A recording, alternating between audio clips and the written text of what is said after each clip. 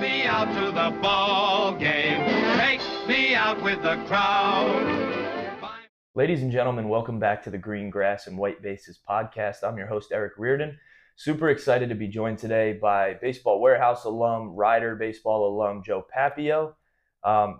Reporting live from location here in Highland Park, New Jersey. Rainy day here.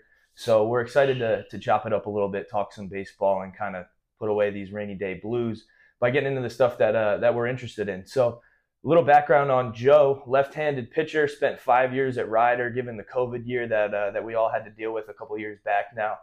Almost 240 innings pitched in college, 188 strikeouts in those innings, 43 career starts. So this is a guy that he's been around the block in college baseball. He's come up through our program here at the Warehouse. And so that's going to be the focus of our conversation today, just getting into what it looks like growing up here in Middlesex County, growing up in this program, in this environment, what high school baseball looks like, travel baseball looks like, getting us to that college level, and then what D1 baseball looks like as a starting pitcher. So really excited for the conversation, really excited to share Joe's insights. He's a Old Bridge High School graduate back in the day. So family's been really connected here at the Baseball Warehouse with his two younger brothers, Tommy and Frankie, playing on the 2023 team here now. So Joe, pumped to have you on, man. Thanks for joining me. And just if there's any background stuff that I missed, feel free to share. Nope, you got it all. All right. Just thanks for having me on. I'm really excited to do this. So let's get into it. So like you said, Old Bridge High School. I started out at Old Bridge High School senior year. Not many looks coming out of going into college, right? I think I had about 3 or 4 Division I offers. Talked to Rutgers for a little bit, so we could have been teammates, but it didn't work out. But so I ended up at Rider. My senior year of high school, I'm 6'2", 175 pounds. A soft throwing lefty, 78 to 82 miles per hour. So Rider took a chance on me and gave me an opportunity to play there. You know, you don't see many 82 mile per hour lefties now getting D1 offers. So back then it was a little different, you know, about 5-6 years ago. I get to Rider. Well, first let me say in the recruiting phase, all I was really worried about is where I was going to play. You know, I really wanted to have the opportunity to compete for a spot, right? And well, that's good. It did also hurt me a little bit too, because that was really my main focus, right? So I really wasn't worried about like player development, how the school was. I just wanted to play. That was like my only focus. I wanted to be able to play where I went, you know? So I get to Rider my freshman year. Again, 175 pounds. I'm going to mention my weight a lot here because that's a big part of my career. And I get there and it's like a big shock, you know. I really wasn't, I don't want to say I wasn't ready, but I was surprised on like what college baseball was and like what I got myself into almost, right? So we get there and in the fall, in the winter, you know, it's almost, I don't want to say boot camp, but it's almost what it was. You know, we're running like 5 to 6, 7 miles a week, you know, and then like you have your classes, you have practice, extra work that we'll talk about later. And like, it was hard, you know, my freshman year was hard, you know. I wasn't able to maintain weight. I wasn't able to maintain velo. I wasn't able to gain velo, you know. So springtime rolls around now, right? I'm 165 pounds and I'm throwing the ball even slower than when I got there, right? So I didn't really look into the player development aspect and like what it was going to be like when I got there, right? And I'm not taking anything away from what we did at Rider because it's an upcoming program. It's been doing really well. MAC championship appearances the last 2 years, winning 1, which we'll get into. But I didn't really focus on that. I didn't think it didn't matter to me. Like I just said, I just wanted to play. You know, I wanted the chance to compete for a spot. So I get there my freshman year. All that goes on. I have a really tough fall. Training wise, I threw the ball fine. I pitched well. Training wise and weightlifting wise and all that stuff, I had a really tough time. You know, I lost 10 pounds now. And then when I get home in the winter, I'm so exhausted on what happened in the fall and the winter that I almost need a break. I need like a 2-week break, or else I don't think I'm going to be able to make it to the spring. So that's also hurt me too when I played in the winter, when college athletes are supposed to really take advantage of that time. I was behind, right? And a lot of that has to do with me and my fault and not being ready. But that's just something that happened throughout my career, or at least the first 2 years. But again, springtime rolls around, 165 pounds, throwing the ball 82 miles per hour, right? I remember I had the opportunity to pitch the first game of the season my freshman year, and there's me who's throwing the ball 82 miles per hour against the Ohio starter who's throwing his slider 84, 85. So I'm like, what is going on? Like, what's happening, right? Anyway, I get through my freshman year, same thing happens. Sophomore year, right, I know I have to make changes, but again, with the type of conditioning that we did, I wasn't able to maintain weight. I wasn't able to gain weight, right? And I kind of accepted the role of, you know what, I'm just not a guy that's going to throw the ball hard. That's just how it's going to work. My main focus is I need to be available. I need to stay healthy. I need to get outs. And I need to eat up innings. I need to make sure like I can get outs for my team. I need to work for my team. So another limitation I put on myself was I just don't throw the ball hard. You know, that's how it goes. You're just one of those guys. So you're a soft throw and lefty. That's how it works, you know. So that was a limitation I put on myself. Same thing happens. I have the same type of year. Stats wise, I had a better year, right? But that's just how it went. So my first 2 years of my college career, there was zero player development on my end, right? And there was a lot of variables that went on with that. A lot of it's my fault. Most of it's my fault, but that's just how it went. Then we get to my junior year, which is my COVID year. That was a wash, you know. But my junior year and my senior year, that's when I really looked at myself in the mirror and I said, all right, something has to be done here, because I saw guys on my team who didn't really work as hard or didn't really do the things I did, and which, again, nothing against them, but they were throwing the ball way harder than me, and I was doing twice the work. So I said to myself, something's wrong here. So after COVID, my senior year, I decided, okay, I need to make a change in my body. I need to gain weight, and I need to get strong, right? So my junior summer going into senior year and my senior year fall was probably the strongest I've ever been, right? And I was up to like now 190, 195 pounds. I get on the mound my senior year fall, throw my outings, blah, blah, blah. I look at the radar gun. I'm topping 84 miles per hour. So that right there was the biggest like wake up call to me in my career. And that's where my whole career like kind of changed. I said to myself, I said, okay, something else needs to be done, but you got big, you got stronger. You know, I'm still not as heavy as I'm supposed to be, but you got stronger and you're one of the strongest kids on the team now, but why am I not throwing the ball hard, right? So I just take a look and I just take a deep dive in mechanics, which me and you have talked about before. Like, why is my weightlifting not transitioning to my mound velo, right? And me and my good friend, Kenny, who really helped me a lot, I owe him a lot, we took a deep dive into mechanics and what was wrong with myself and what was wrong with what I was doing. And the amount of extra work I did just to focus on mechanics, which, like, again, we'll get into, was crazy. So the biggest thing that happened to me in my career was just looking at myself and saying, okay, something needs to change. Why can I do this? You know, why I need to break that limitation on myself and say, I can throw the ball harder. So we took a deep dive in mechanics, right? And like I said before this, I didn't know anything. You know, my main goal was like, all right, get outs. That's it, right? That's your job, get outs, right? There was only one focus I had at pitching, and that was getting out. I didn't think about anything else. But so we took a deep dive into my mechanics. We fixed a lot of things, and then I had a big velo jump my senior year of college. It was kind of weird because my first 2 or 3 outings of my senior year, I was throwing top in 85, and then one day I go out and I'm up to 88, 89. And then after that, it just stayed like that and took off. And then my senior year of college, we wound up winning the tournament, which was great. It was crazy because in my first 2 years, we won a combined 29 games. We won 12 my first year, and then 17 my next year, which is horrible, you know.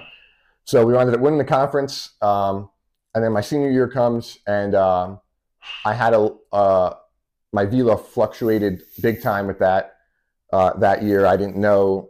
Sometimes I'd go out, I'm throwing the ball low to mid 80s, and sometimes I go out, I'm throwing the ball high 80s, touching 90. So, I mean, and what really happened with me my senior year, which happens to, I feel like a lot of players now, is my senior year, I was trying to find that certain thing that would make it click, right? So I was bouncing around, trying this, trying that, when I should have just been staying course and sticking to a program, and I didn't, right? So like any like young guys listening to this, which you should be, this is a great podcast and everything, that's something that you should really like stay away from, you know, stick to a program and stay with it. Because my senior year, I was looking for something to get me that extra 2 or 3 miles per hour, and instead that hurt me more than it helped me. Yeah, man. I mean, a lot of great information there to unpack. I think the first thing that stands out to me is there's a lot of talk that goes on these days about like just how early the recruiting process is happening.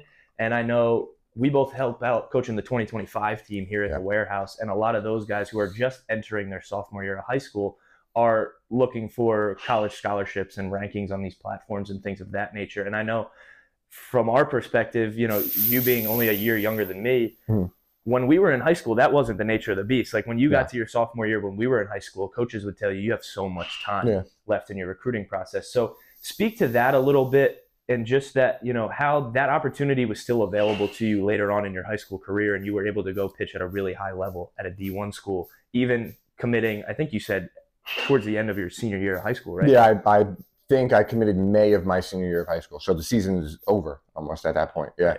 So yeah, like you said, like today, like you have kids like their sophomore years who are much better than like I was when I was a sophomore, right? So like I didn't even have the opportunity to like get a college look my sophomore year of high school.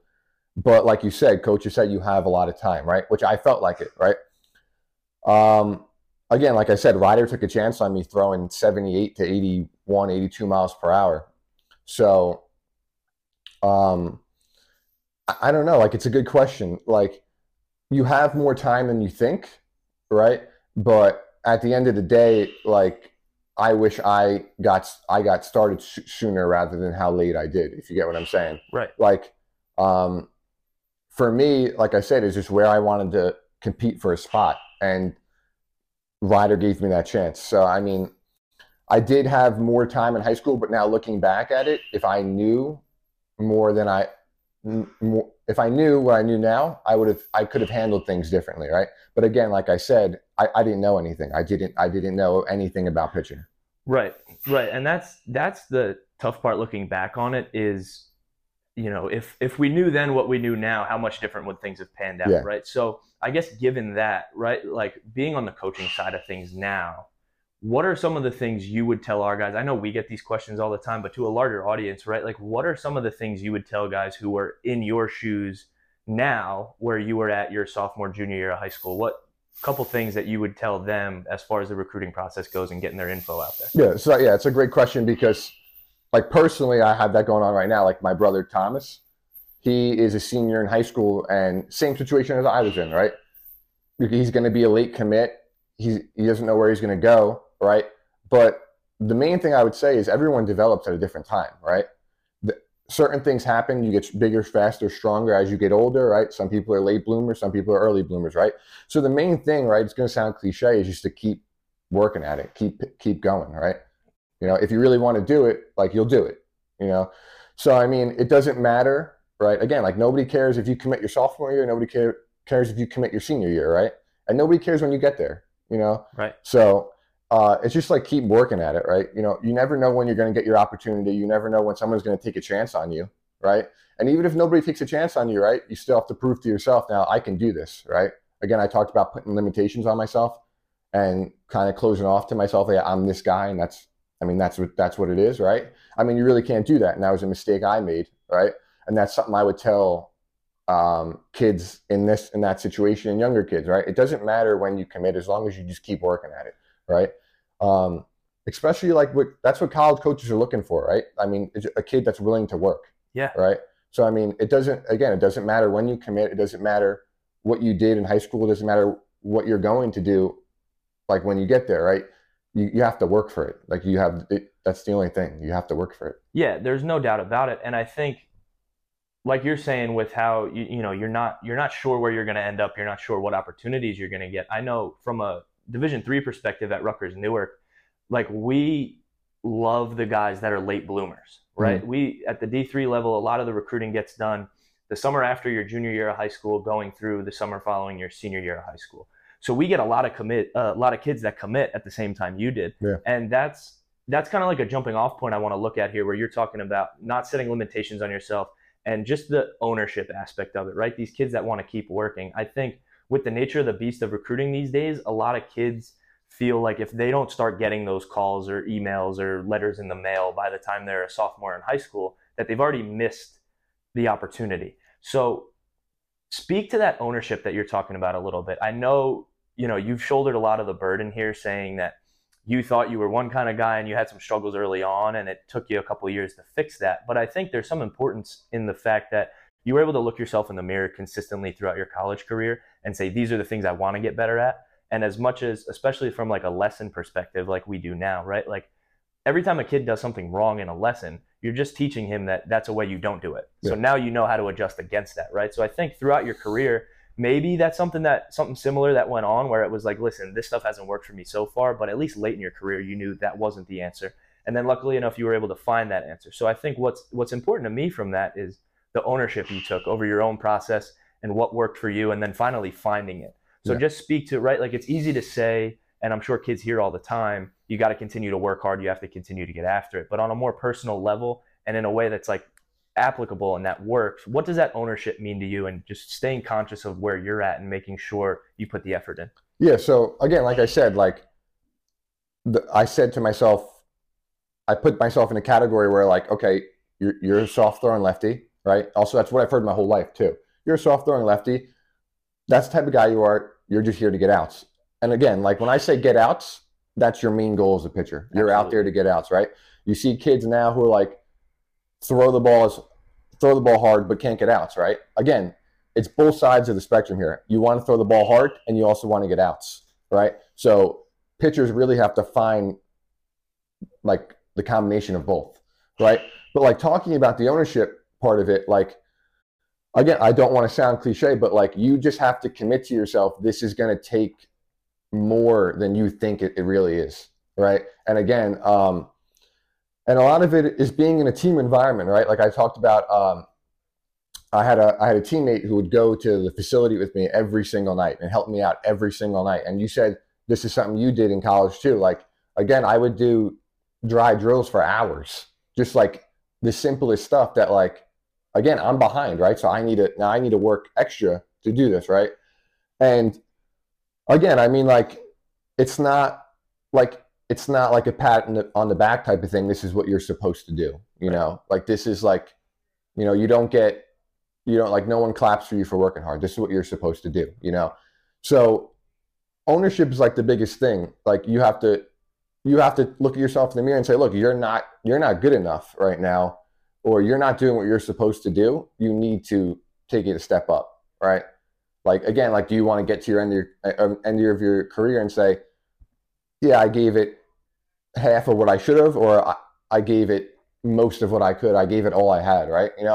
And trust me, there's still things that I think I should have done that I didn't when I was in my career, and which probably leads to why I don't play anymore and stuff like that. But I definitely felt like I gave it my all, right? And a lot of that, what you're saying is comes with the ownership, right? Looking yourself in the mirror and saying, look, this is what you need to do. And again, like being in a team environment and your teammates helping you out. It's like, again, when you get into college, right?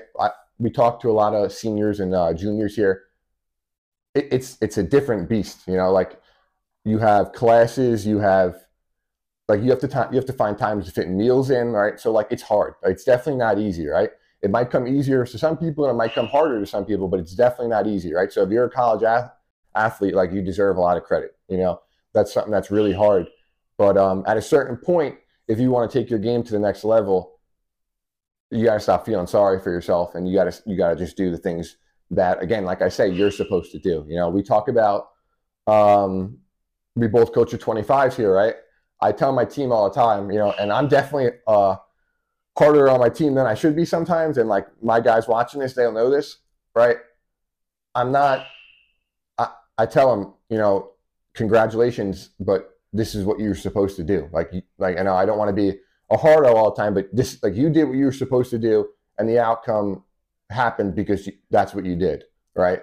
So, I mean, that's just like, again, like doing what you're supposed to do, right? Right. I couldn't agree more. I think the thing that sticks out to me from that is, you know, you're going through your background in the beginning and you're saying, well, I woke up one day and then I was upper 80s instead of lower 80s. But your process to get there has a lot to do with that, right? Like, I think there's some lyric out there, some rapper says it took 10 years for me to be an overnight success. Yeah. Right. So I think all of those pieces you're talking about play a part into getting you to that position where it's like, holy crap, now I'm an 88-mile-an-hour guy or a 90-mile-an-hour guy instead of an 84-mile-an-hour guy. And like you're saying, that ownership is what makes that process run, in that when things don't work, it's not time to hit the brake pedal and stop working. It's time to continue looking for things, whether that's a deep dive into your mechanics, whether that's asking your teammates for help and going after it with them all the time. And like you're saying, like, once you get to that college level, it's a lot more individualized. And I think it's awesome to grow in an environment like this one in high school, where you have a bunch of guys around you who all have the same goal. They all want to get to that college level. There's almost a 0% chance all your buddies you play with in high school are going to end up on your same college team. Yeah, 100%. So the principles that you learn in an environment like this, whether it be your high school team or your travel program, you have to be able to carry them when the coach isn't pushing you in college. The dynamic starts to change a little bit there, where it's the coaches in the college level are going to put the best guys on the field so that they can win ball games. Here, you only have 12 guys on your roster, so everybody has to play, right? And I think what I do want to mention about you saying the hard work is what's required, right? Like, I know at our practices all the time, and maybe we are a little tougher on those guys than most, but we talk a lot about how, like, someone will have like a rep where they just execute the play and there's a lot of attaboys and let's goes going on. And I think something that I've noticed we stress is, like, don't attaboy your buddy for a regular play. Like, there has to be a way to know that that's what's expected of him. Sure, if he makes a diving play in the hole and gets up and throws a runner out at first, you can attaboy that. Or if a guy hits a homer, right? Like, that's an attaboy. But I think that's an important thing to note, is that, like, working hard is not something that makes you stand out. Working hard is what's required for this process, right? And so what I get to in my mind off of that, the next step is, right, you put in all this hard work, and then later on in your career, you guys go ahead at Rider and win the MAC championship. You get an opportunity to play in a regional. So tell that story, because that's something I missed out on. That's one of my biggest regrets from college, is never helping my team get to a point where we could play in the postseason like that. So just take us through that a little bit, about what it looked like to get to that point, especially given some struggles early on in your career with the team. And then how awesome was it going down to Louisiana Tech and playing in a regional? Yeah. So again, like, my career individually and within a team is like a tale of just two stories. Like, if you split my freshman and sophomore year, and again, no junior year, senior and fifth year, if you split them together, it's two different careers, team-wise and individual-wise, right? Again, with Rider, my first 2 years, win 12 games my first year and 17 games my next year, and we tie the record in losses, whatever that was, my sophomore year. So I'm like, oh my, like, what did I get myself into? What's going on here? Like, I want to win, you know? And again, I did feel like we were behind the 8 ball, right? We were young, and I just thought, like, individually, some of the things we were doing individually as a team just weren't great, right? Junior year happens. COVID year was probably the biggest thing I thought that happened as a team for, like, Rider, because we got to a lot more individual practices and in small groups. Like you said, it's not as individualized as you might think, right? You have to go do work on your own, stuff like that. But that gave the team more opportunity to do individualized stuff, small groups and stuff like that, right?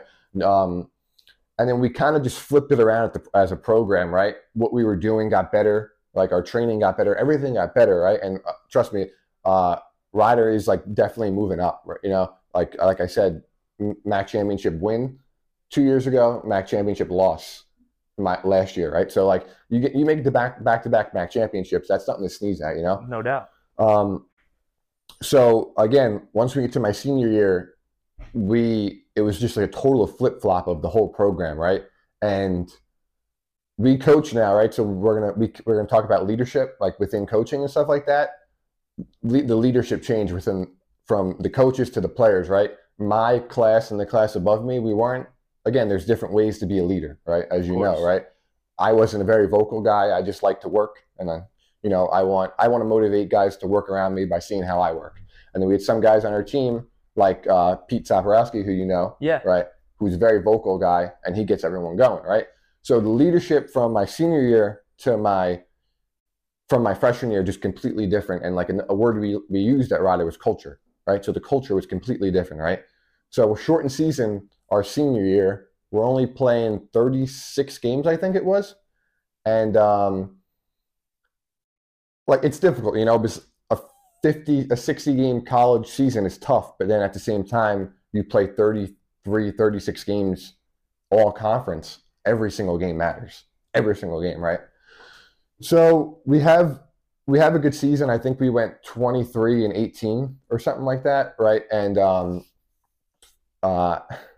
at the end of our season, we lose 4 games straight, I think, and we get killed we got 3 hits in 4 games, I think it was. Tough. Or 4 hits in 3 games, right? And I'm laughing a little bit because it's like almost like hard to hear. Like, how did that happen? We get smacked around, right?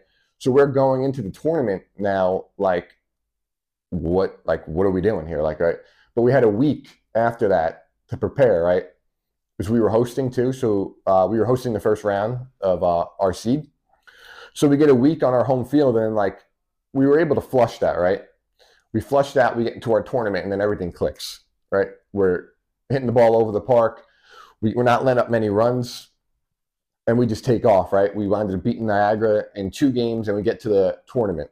And the tournament happens. We beat Monmouth 6-4 or whatever it was. We came from behind and won.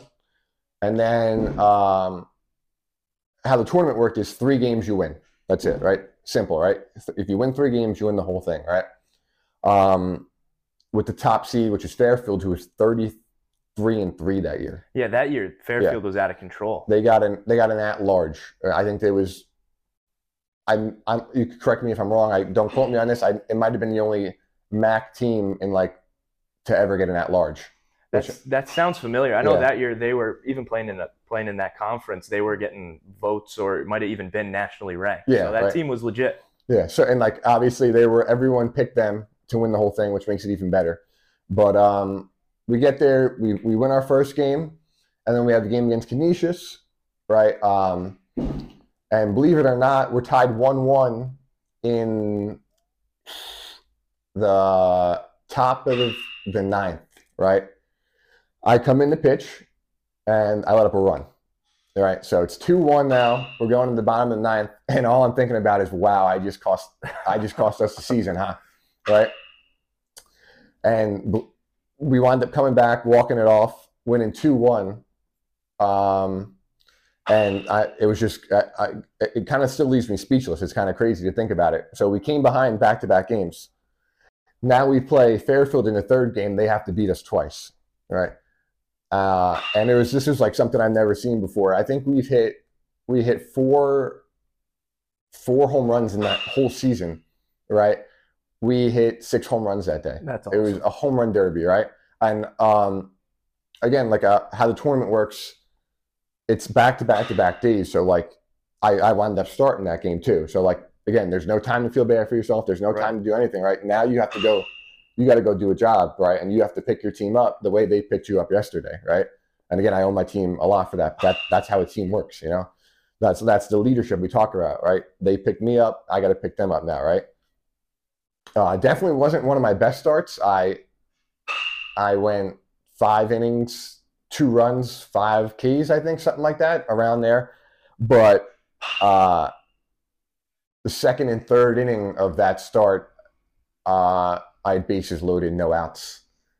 And I was able to get out of it. So we were sweating the whole start, but again, that leads to it, right? Like, again, like you have a job to do, right? So the whole game was really fun, and like it's really interesting to look back on it. It still leaves me speechless. It's like I don't really know how to talk about it because I can't believe it, especially winning 29 games 2 years ago in the last 2 years. Now we win the whole tournament. We're projected 7th. We're projected 17. Now we win the whole tournament. We finished 3rd, win the whole tournament, right? So we win the whole thing. And now as a MAC school, when you're watching, what is it called? The selection show? Selection show, yeah.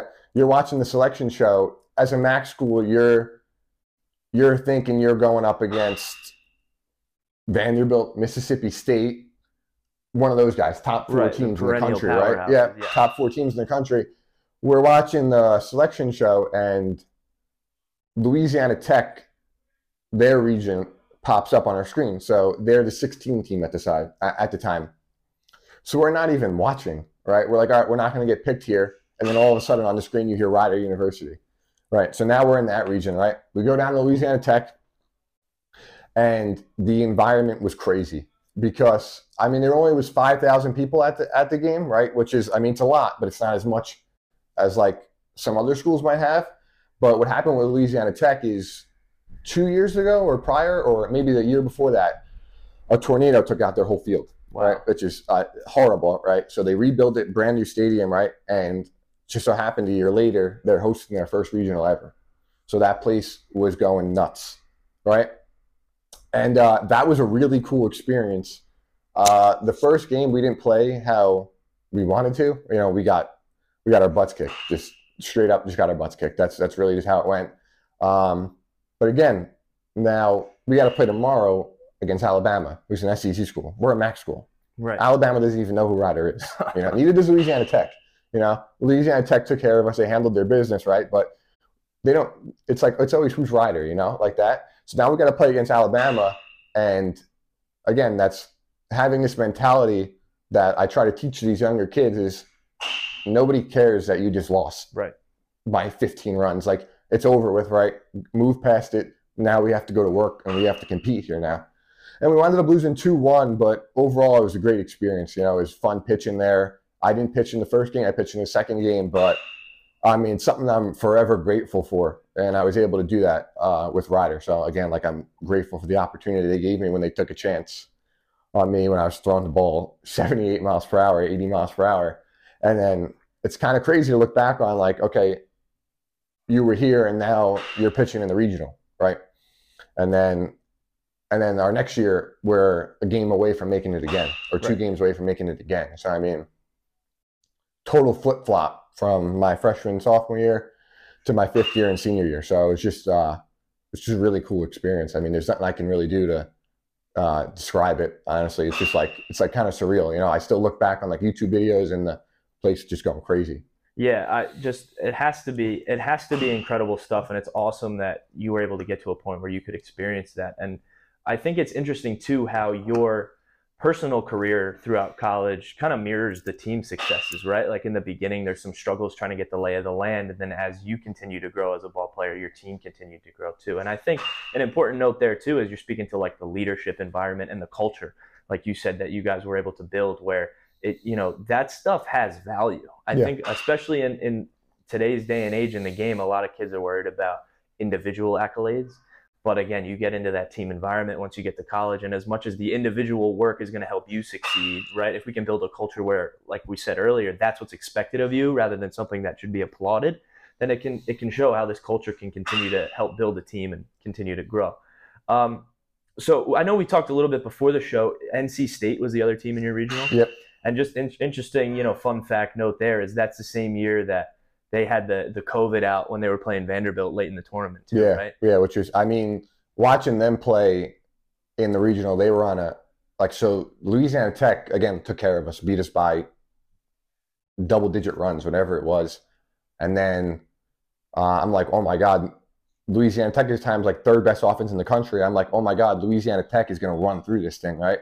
NC State comes in, they win the whole thing. They win the regional, obviously, right? So they were just playing on a different level. And it's funny because we couldn't get a flight to Ruston at the time. We couldn't get a flight down there.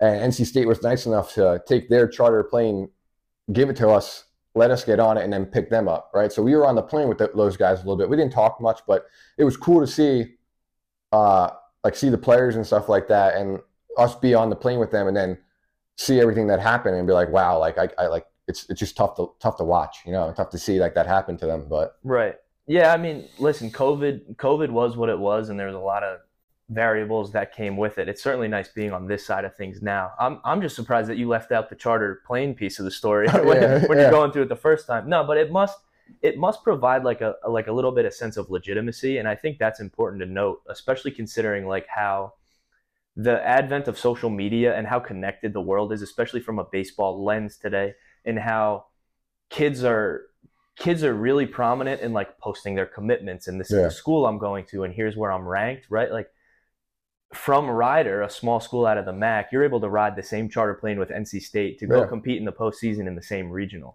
right? And it's cool to see teams like that, like you guys at Rider, or similarly to like NJIT going down to Arkansas, either last season or the season before, where it's like it's all the same level. Like everybody's competing against each other, and there's no reason to think that you can't succeed or you're not on a legitimate ball club just because it's not a big nationally known or internationally known name.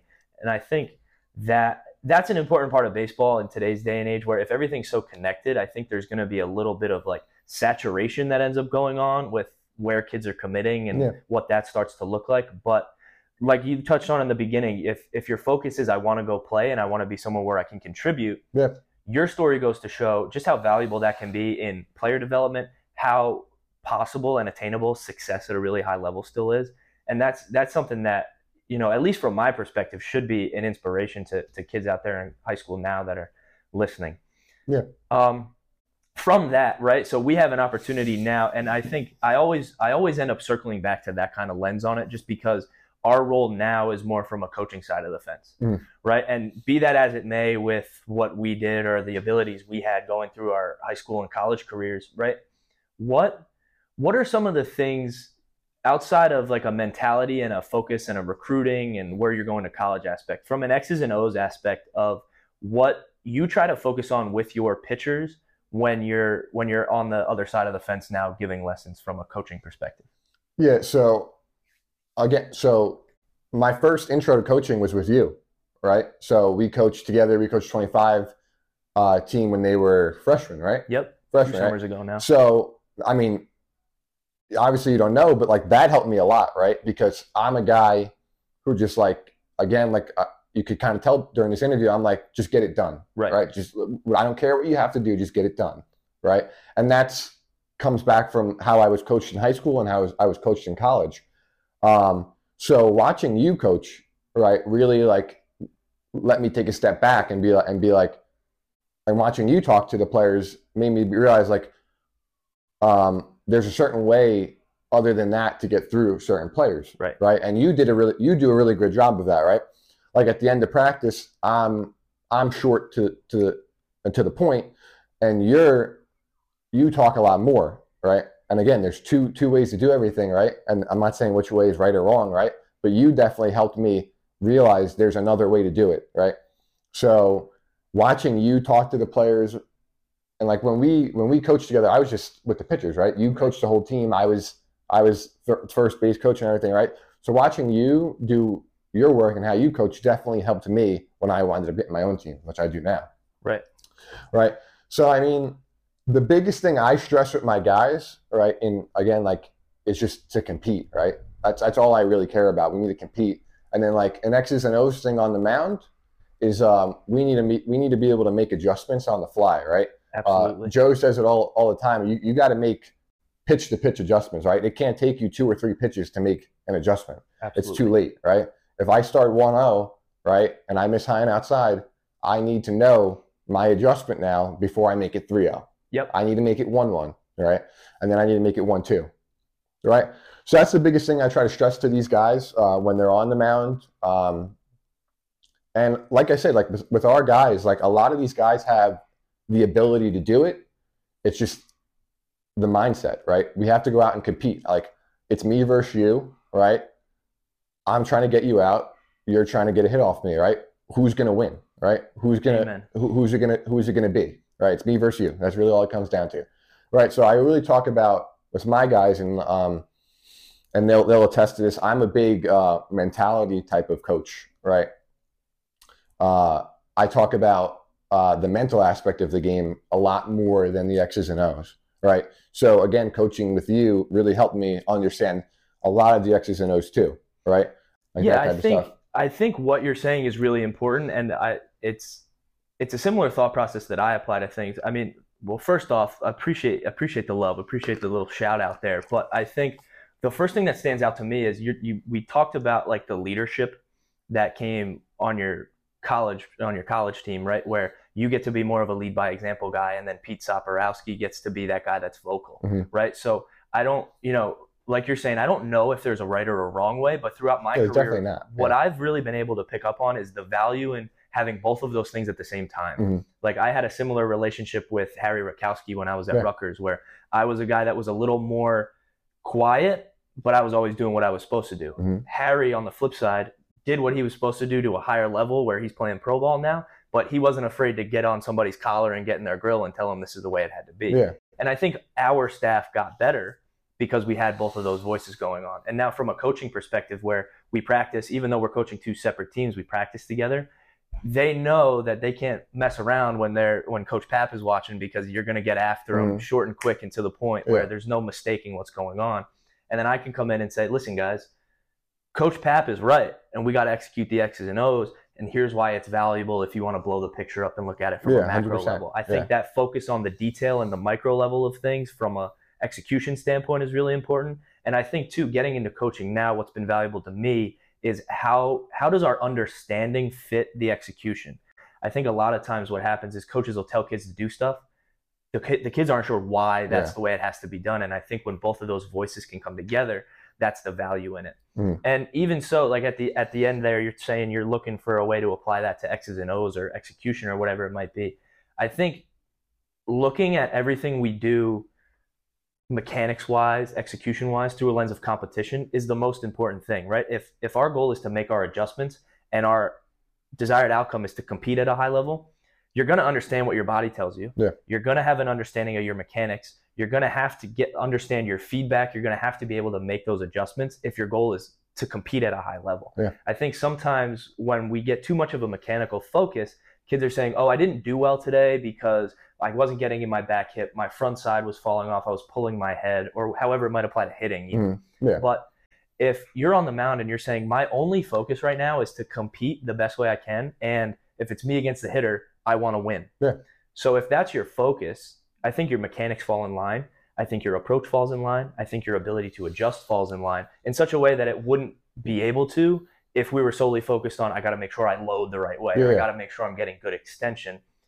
That lens of competition allows everything to fall in line underneath it. 100%. So and I want to get your take on this a little bit too. I know for me, it's been awesome to sit here from a coaching perspective and see, oh, like that's why I had to do the things I was doing in college, or this is the importance of this stuff. And then figuring out, even from a perspective of where we might have just been like lead by example guys when we were playing, now to have the platform to tell these kids the importance of this stuff. Like, it's been cool to me to kind of learn more about baseball as I've gotten into coaching, and now I'm responsible to speak on it. So I don't know, like, what's your perspective on that?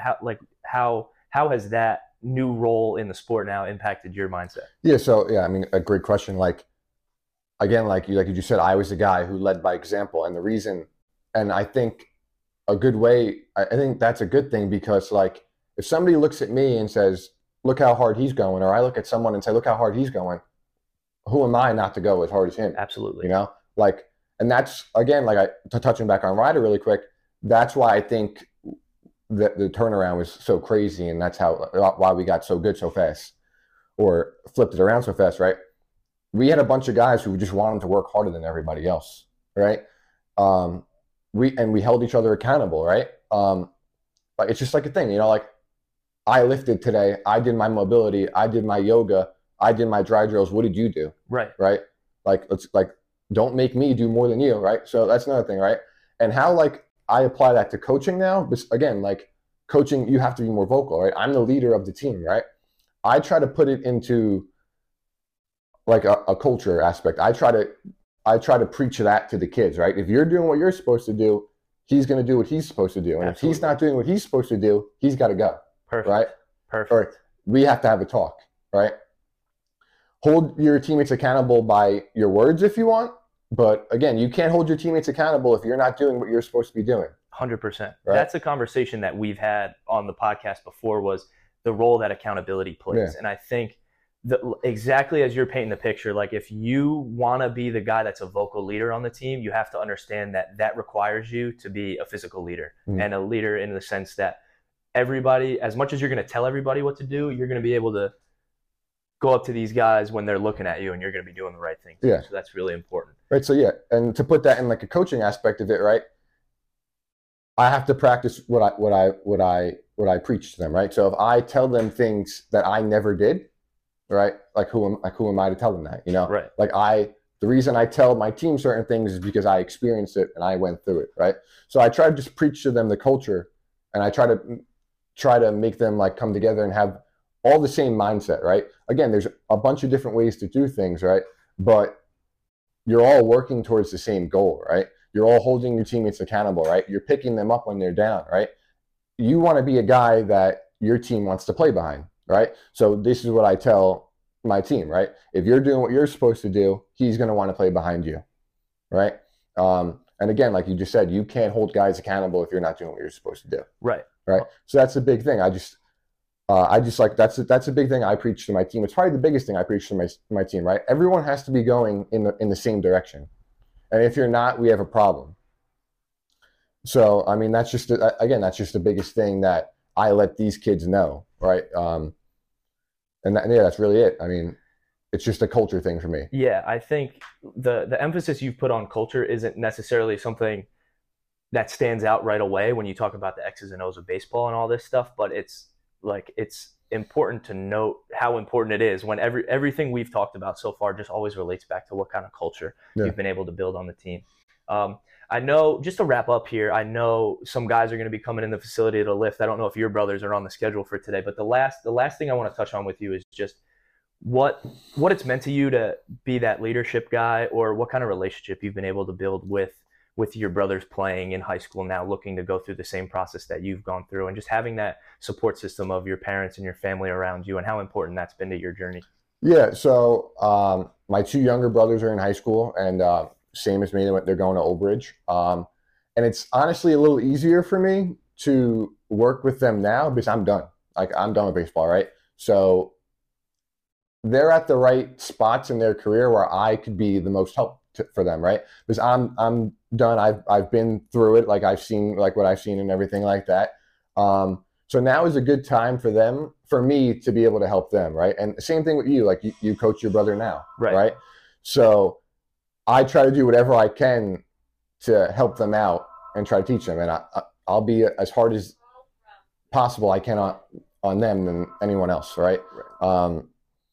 And they share the same mindset I do because it's something I teach them, right?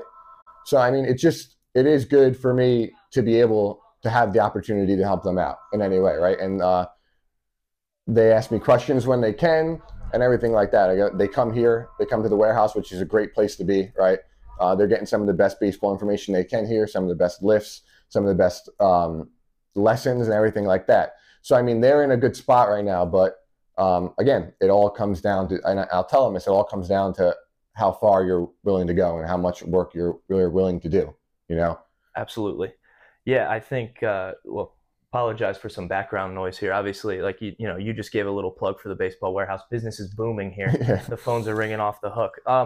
Yeah, man, I think, as much as the culture thing applies to the team you're on, the culture can also apply to like the family aspect and the relationships you're able to build. And, it's, as much as we might pick on our younger brothers, it's definitely cool to see them going through those processes now. And my brother in college, your brother's in high school going through that recruiting thing at this point in their career. So it's awesome to just be able to like have a smile on your face when you look back at that stuff and have that be the environment you operate under. So yeah, man, I guess I should have known better. I wasn't expecting to touch so much on that culture aspect of the game today, but it just awesome to hear your perspective, and I can't thank you enough for coming on and having a conversation with me today. Yeah, I appreciate it. Yeah. Yeah, Joe, it's been great. Yeah. Thanks, man. Appreciate you coming on. Awesome conversation today with Rider alum, Old Bridge High School alum, Joe Papeo, current coach here at the Baseball Warehouse. So after such a great conversation, it's tough to sign off. I wish we had more time to talk, so maybe we'll have to do this again sometime. Yeah. For the Green Grass and White Bases podcast and for Joe Papeo, I'm your host, Eric Reardon. We're signing off. It's 1, 2, 3 strikes, you're out at the